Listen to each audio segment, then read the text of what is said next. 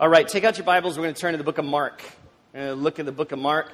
Actually, today we are starting a new study in the book of Mark. We're going back to the Gospels. Excited about it. It's one of the shorter of the Gospels. There's several reasons why we love this book and love this. I think this will be a great study for us. But one of the things we wanted to do today is just, although we're coming to all together, and some of you will worship in South Austin, some of you are worshiping here, we're going to always study the same things. And we just want to commit time to God's Word with zero agenda and just ask God to speak through it. So I just pray that that's your heart today as we begin this. I'm going to kind of intro it. I'm going to just do the first 8 verses today, first 8 verses today.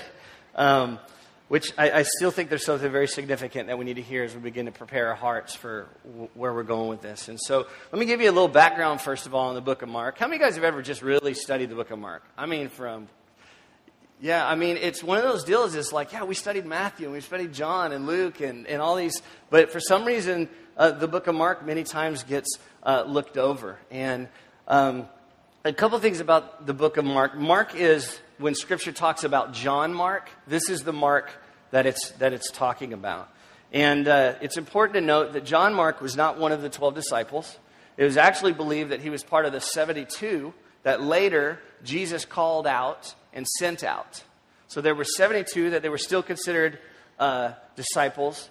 Some consider them apostles that were sent out on mission to go do what Jesus told them to do. And in the Scripture, I believe it's in Luke, that it talks about this sending out. In one chapter, it talks about them going and talking and being with people and serving, and it was powerful. And they came back, and they reported how awesome and surprising it was, that they just really had the power and the strength of God. So he was a part of those. It was believed that he was kind of the attendant, the right-hand man and a rider for Peter.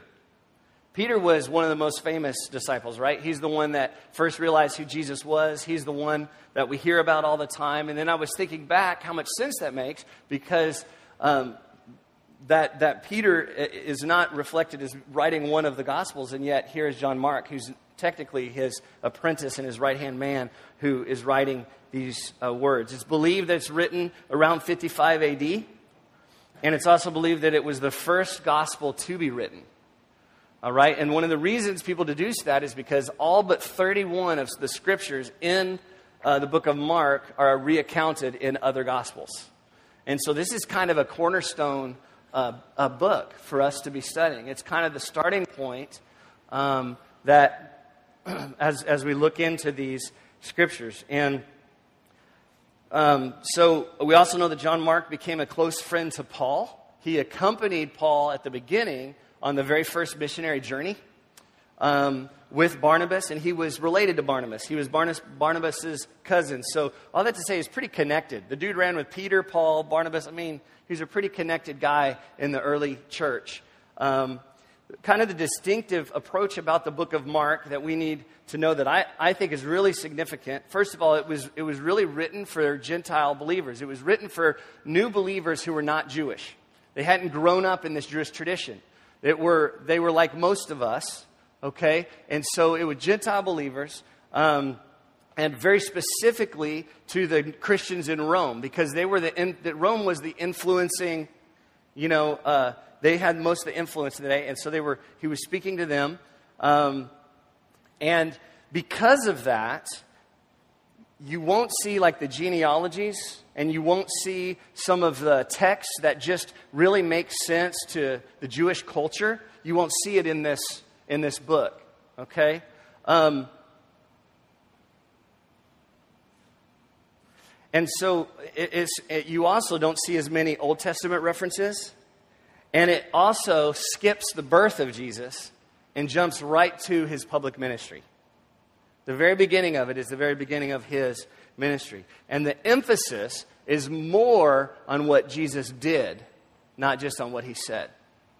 So his focus is on the doing, sharing what Jesus did, what he was about, and what his life really, really looked like. 2 really key scriptures. One in Mark 10, it says, "And whoever wants to be first must be slave of all, for even the Son of Man did not come to be served, but to serve and to give his life as a ransom for many. And the second one is Mark 9:35, says that sitting down, Jesus called the 12, and he said, if anyone wants to be first, he must be the very last and the servant of all. So here are these themes, these things Jesus is talking about that we have to navigate constantly in our culture. Because our culture says, and we were raised to say, no, we need to be first. We have to be so successful, and we have to view our success in our lives, in our families, in our business, in our pursuits in such a way that it begins to saturate the way we live faith, and we start chasing after things that are not even necessarily the things of Christ. And so we're constantly at this tension of, well, is that what God wants me to do, or is this? As we begin to try and serve people and to pour out ourselves for people, and we don't see the kind of successes that we might think we want to see from that, and we go, well, is God really in that? Is there really power in that? Why is this wearing me out? And so it addresses the issues of that tension that we experience as we seek to live a life that is a different life because of Christ. So this is very relevant text, I think, to any Christian, but I believe the vision God has given us as a church, it's incredibly, incredibly significant for us. And I pray that you, and I pray that I will be looking for what Austin talked about, to find that place where the joy of the Lord is our strength as we seek honestly to be less as we make Him more. And this is our journey. This book is divided into two parts. The first is the service of a servant, of the servant, and the second is the sacrifice of the servant. So first, his life and his service, pouring out to others, and then the second, he literally poured out his life for us, and how that looks in our own life. And here is what I love about the book of Mark. Here's what I love about the book of Mark. He had two major public failures reflected in Scripture. Major failures. The first one is he was believed to be a convert of Jesus himself. He was following along. He was part of the 70, but it was also 72, but it was also believed in that famous sermon when thousands of people began to follow Jesus, and then Jesus kind of turned around and started preaching, oh yeah, and if you're going to follow me, you have to drink my blood and eat my flesh. And if you remember that story, he was talking about something deeper, a sacrifice. But if you remember that story, everyone left. Thousands of people just left. The Scripture says the only ones left were the 12. And he asked them, he says, why are you still here? And they kind of turned around and said, Rabbi, we have no other place to go. What are we going to do? It was believed that John Mark was one that left. He left. Oh man, can you identify with that? I mean, literally coming face to face with Jesus, hearing his teaching, and then he says something that just seems a little too out of the box for us, or a little too much, and we're like, I don't get that. And he left. Yet, he was restored. What I love about it is he was restored by Peter later. The second failure he had was he was invited in on the first missionary journey with Paul. The first missionary journey with Paul, he went and then he quit it in the middle of it. He gave up. It's like running the marathon at the middle, just going, you know what, I can't do this. I'm done with this. And it was over. And then he wanted to go on the second one, and Paul said, you're a quitter. You can't come with me. I mean, honestly, he had lost his spiritual leadership mojo at this point, and he was down and out. But later on, when Paul is writing Timothy in 2 Timothy, and Paul is older, and I think he knows his death is coming, but he's older, and he's writing what we know as his swan song, kind of his last words. It's such a beautiful thing because it's never mentioned. He's talking to Timothy about what's going on and what he wants him to do, and then he goes to who he wants to be around him. And he says, only Luke is with me right now. In 2 Timothy 4:11, only Luke is with me. But just out of the blue, he says, you know what? He goes, pick up Mark and bring him with you. For he is useful to me in service. And so it's this beautiful picture of this redemption, of this thing coming back, and that Paul was reinstating him. And here's what I love about it. What I love about it is I think about who Mark was in this story, is that failure does not mean the end of usefulness.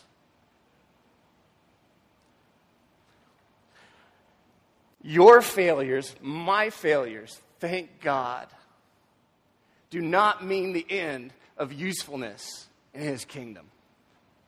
In fact, Jesus made it a habit of using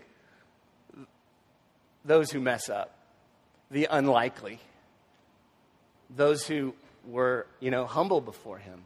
And so that's an encouragement to me. And then this guy got to pen one of the Gospels. Be so filled by the Holy Spirit that he was used in that kind of way. So I hope you're encouraged and you're excited about that. So let's look at this as quickly as we can. Mark 1. Just the very beginning of it. The beginning of the good news about the Messiah, it says, the Son of God, as it is written in Isaiah the prophet. And then it quotes scripture from Isaiah. And he's reminding this isn't new. This is what God's been saying all along. It's going to happen. But he's saying this is the beginning of the good news. Right now. It says, I will send my messenger ahead of you who will prepare your way. Speaking of John the Baptist, a voice of one calling in the wilderness. And he'll be saying this. It says, prepare the way for the Lord, make straight paths for him. Verse 4, and so John the Baptist appeared in the wilderness, preaching a baptism of repentance for the forgiveness of sin. Interesting. Because he had introduced this idea or embraced this idea of baptizing people in a way that Jesus was going to. But it represented this surrender in the covering of sin and the washing of sin. And it was a different baptism that Jesus was going to bring to the table. But I can't help but think that the reason it was there, it was in a similar way that God gave us the law. That he gave us the law, not so we could get beat up, the Ten Commandments, and not so we could just have something to always feel bad about, but to expose our need for what was coming. Because we can't fulfill all the law. And so we needed Jesus to die for us. In a similar way, here is this baptism that he's doing, specifically for the forgiveness of sin. And there was so much power on him. It says the whole Judean countryside and all of the people of Jerusalem went out to him. Something supernatural is going on. Here's a guy that ate bugs and wore leather clothes off an animal, and he somehow had some spiritual authority in this place. God was with him. He was doing something there, and everyone was going out. And it just reminds me that people are looking for something. If you're willing to go out and get baptized by a guy who's eating bugs and wearing skins, okay, they're searching and they're looking. Confessing their sins, they were baptized by him in the Jordan River. It says John wore clothing made of camel's hair with a leather belt around his waist, and he ate locusts and wild honey. And this was his message. It says, after me comes one more powerful than I, the straps of whose sandals I'm not worthy to stoop down and untie. There's this humility that just saturates who John the Baptist is. And we have so much to learn from that posture as we approach Christ. But I think this is what Mark held on to so much. I think he saw John the Baptist, and he himself had seen all the experiences he'd gone through of failure and be reinstated by Peter, who had been reinstated several times. Failure after failure after failure, and more grace and more grace and more grace. And he just latches on to this humility that he has, this attitude that we're being taught. And he says, I baptize you with water, but he will baptize you with the Holy Spirit. A couple of things I think we can pull out of here that's very important. One is that we can always be confident that how amazing this is, that he talked about this and then Jesus showed up and did it. There's a lot of power in that. That a lot of people are out there just trying to get people to come hear what they have to say. But this guy just went out and just had the power of God, and people just saw it. All right? And that there was just this favor and this season. I think about this every now and then. I need to think about it more often. That we live in a season. This, he said, it was the beginning of the good news about Jesus, the Messiah. That we live in this season of favor.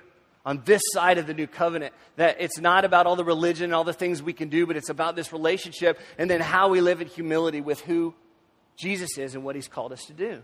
Such a beautiful story. But I think the thing that calls me out more than anything is one of the things I think is one of the most commonly neglected thing amongst us as modern day Christians. And that is this concept of preparing ourselves. Of getting ready. It says, prepare your way. Prepare the way for the Lord. And that word prepare just means to make ready. And I think what we struggle with way too much is we just let life happen to us as believers. And we just react all the time. And then we wonder why we're caught on our heels and we don't know how to respond or we're processing things at the last moment. But I think this is a reminder that we need to be preparing. We need to be making ourselves ready for what is coming. Literally, it comes from the word meaning ready. Ready because you are prepared. And it means standing by, ready to meet the opportunity at hand. Do you realize, do you think each day, do you think about it, that there is an opportunity at hand? I have to tell you, I have to force myself to remember that. There's constantly an opportunity at hand that we are called to. And we're being reminded here to be made ready. Well, there's 3 ways throughout Scripture tells us to prepare ourselves. And I'm going to give these to you real quick. And we'll move on. The first one, Scripture reminds us that we need to prepare our minds. We need to take time to think. And we need to take time to stop and think about what God is doing and what He might be doing around you and in you in a moment or in an experience or with an opportunity at hand. But we need to stop and think, God, what are you saying about this? What are you doing? I'm always drawn back to Romans 12. I think in Romans 12, verse 1 through 2, it gives us some incredible insight of what is going on. It says, therefore I urge you, brothers and sisters, this is Scripture Paul wrote to Christians. They're already saved. Brothers and sisters, in view of God's mercy, he had just talked about how awesome God was, how not awesome we are, and how what he did in Christ. So in view of that, he says, offer your bodies a living sacrifice, holy and pleasing to God. This is your proper worship. He says, do not conform to the pattern of the world. And then he tells us how we do it. And he says, be transformed by the renewing of your mind.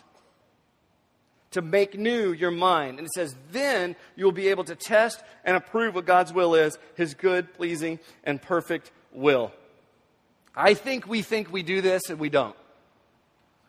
We don't really commit and prepare our minds for what God is doing and really consider and prayerfully go, God, what are you doing here? We're incredibly self-deceived at times. Anyone else? I'm incredibly self-unaware at times. Anyone else? Can you relate with that? Thank you. All the wives are like, this guy is. I remember when I became a dad for the first time, and we had this little infant in our house, and this child cried way too much. And really selfish baby. And wanted to eat like every few hours. And I remember laying in bed at night, in the middle of the night, hearing a baby cry. And I'm hearing this baby cry, and I'm like, maybe they'll stop crying. And, he didn't. And I'm laying there thinking, I'm okay, I'm just lay here crying. And I'm like, what is Jen doing?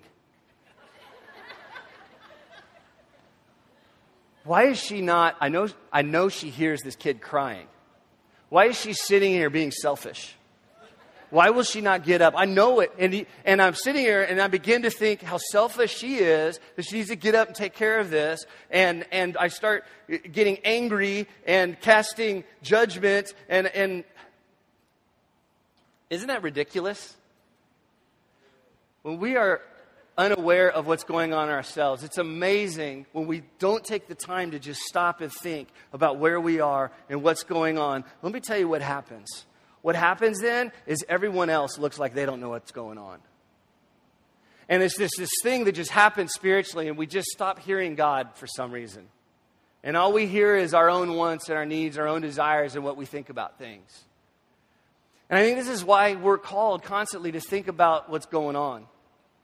To really step back and just soak in, God, what are you doing in my life? What are you doing in my family? God, why is this happening in my work? Why is this happening in these relationships? Why is this happening in my church? Why is this happening in my faith? What's going on here? God, what are you trying to teach me? And can I submit to this? And the scripture, Romans 12, is talking about this idea of making a decision now before you know all the details, that you're just going to go, I have to come to the place where I'm going to choose, God, I'm going to follow you, and I'm going to think about the things of you, and I'm going to follow that no matter what it is in advance. So that when the details come, instead of struggling with it and going, I don't know if I want to follow God on this one, we've already committed to following God. Now we just have to think about it and decide, is this of God? And where do I need to deny myself? But Jesus talked about all the time. We have to deny ourselves daily and take up our cross, right? we have to think about what we must be denying. Our brains. I've told this story before, I think. I was on an airplane to Ethiopia. First time I ever gone to Ethiopia. And I was going not to go work with orphanages or anything like that. I was going as a part of a partnership to go work with Eden Reforestation Project, one of our partners, that they plant trees. That's what they do. They plant trees. Plant trees. I've never really been a green thumb. I've not really kind of gotten that, holistic thing like that. And yet I was going to Ethiopia to plant trees. And I remember as we were approaching that trip, kind of thinking, I don't want to go. Because I was struggling with not really getting where it connected with the gospel. I was struggling with it. And I was trying to commit my mind to it. How does this relate to the God? How does this relate to anything really significant that we're supposed to be doing? But we're still going to go all the way to Ethiopia, go into do all this stuff. And I had to confess. I took a moment and I just had to confess. On the plane, I confessed, God, I don't want to go and I don't get it. Will you help me see how planting trees in Ethiopia connects to the gospel? And I was praying that. As soon as I said amen, I felt a tap on my shoulder. And there was a gentleman sitting behind me. He was sitting right here in the row behind me across the way. He was Ethiopian, spoke great English, and he said, why are you going to Ethiopia? And I looked at him and I said, we're going to plant trees. Usually I would kind of make something up that sounded cooler than that, but I said, we're going to plant trees. And he goes, oh. And his mother sitting right behind me, I believe she was in funeral garb. She was all dressed in black. She leaned over in Amharic and they had a conversation. And she just started wailing, crying. And I was like, dude, what did you say? He said, well, my mother asked what you were doing, and I told her that you were going to plant trees. And I said, well, why is she crying then? And he said, because she said that she's been praying for 35 years that God would forgive them for stripping their land, and that he would send people to come and plant trees. It was a little embarrassing that I got to be. And I remember turning to try and communicate with her a little bit, and she put her hand on us and just started praying. She wasn't listening to us at all. She just started praying for us. So beautiful. What happens is we have to come to the place where we get it in our brain, and we think about it, and we ponder it, and we pursue Christ, and then somehow it has to get into our hearts. And it was that moment on the plane for me that God began to peel open my heart, so that when I went and I saw the children that were going to school because their parents were working to plant trees, and I saw the churches that were being planted and the hope that was brought to full communities because because they were no longer environmental refugees having to leave their area because of deforestation, and you saw trees equaling jobs, equaling education, equaling churches, equaling renewal and restoration, and all this stuff. And Jesus just said, that's the gospel. And it was in my heart forever. Prepare your mind, prepare your heart.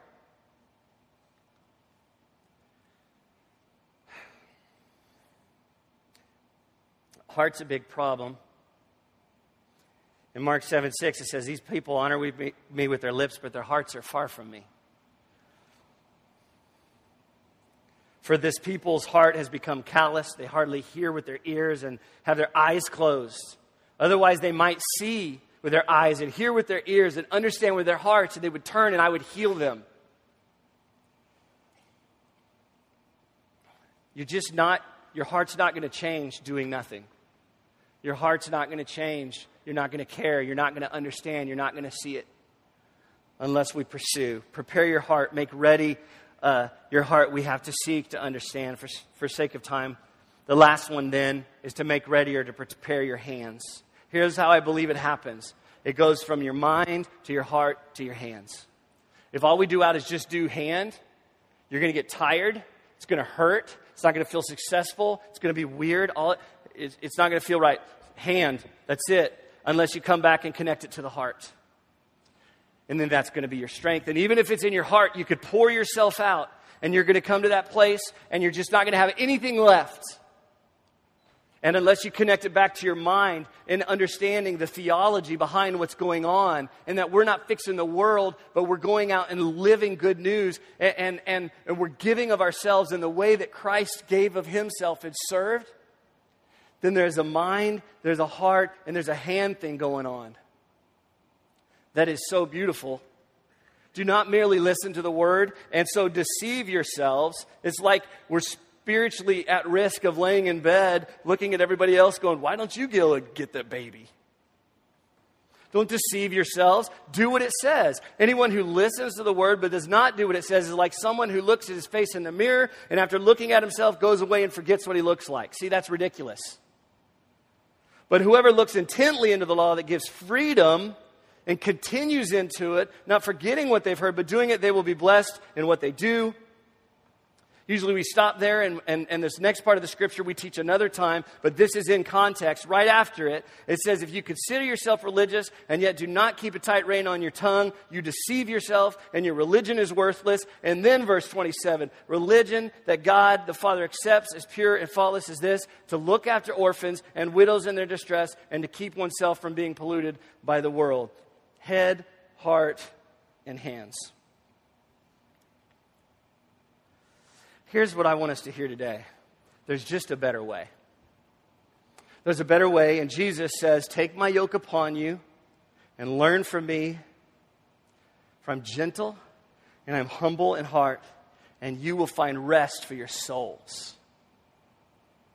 You will find rest in Him. I don't know where you are in life today, personally, professionally, relationships, all of these things. But what I believe is if you are following Christ, you will constantly be brought to a crossroads. Constantly having to deal with an issue that if we don't do the head, heart, hands thing, we will always choose the path of least resistance.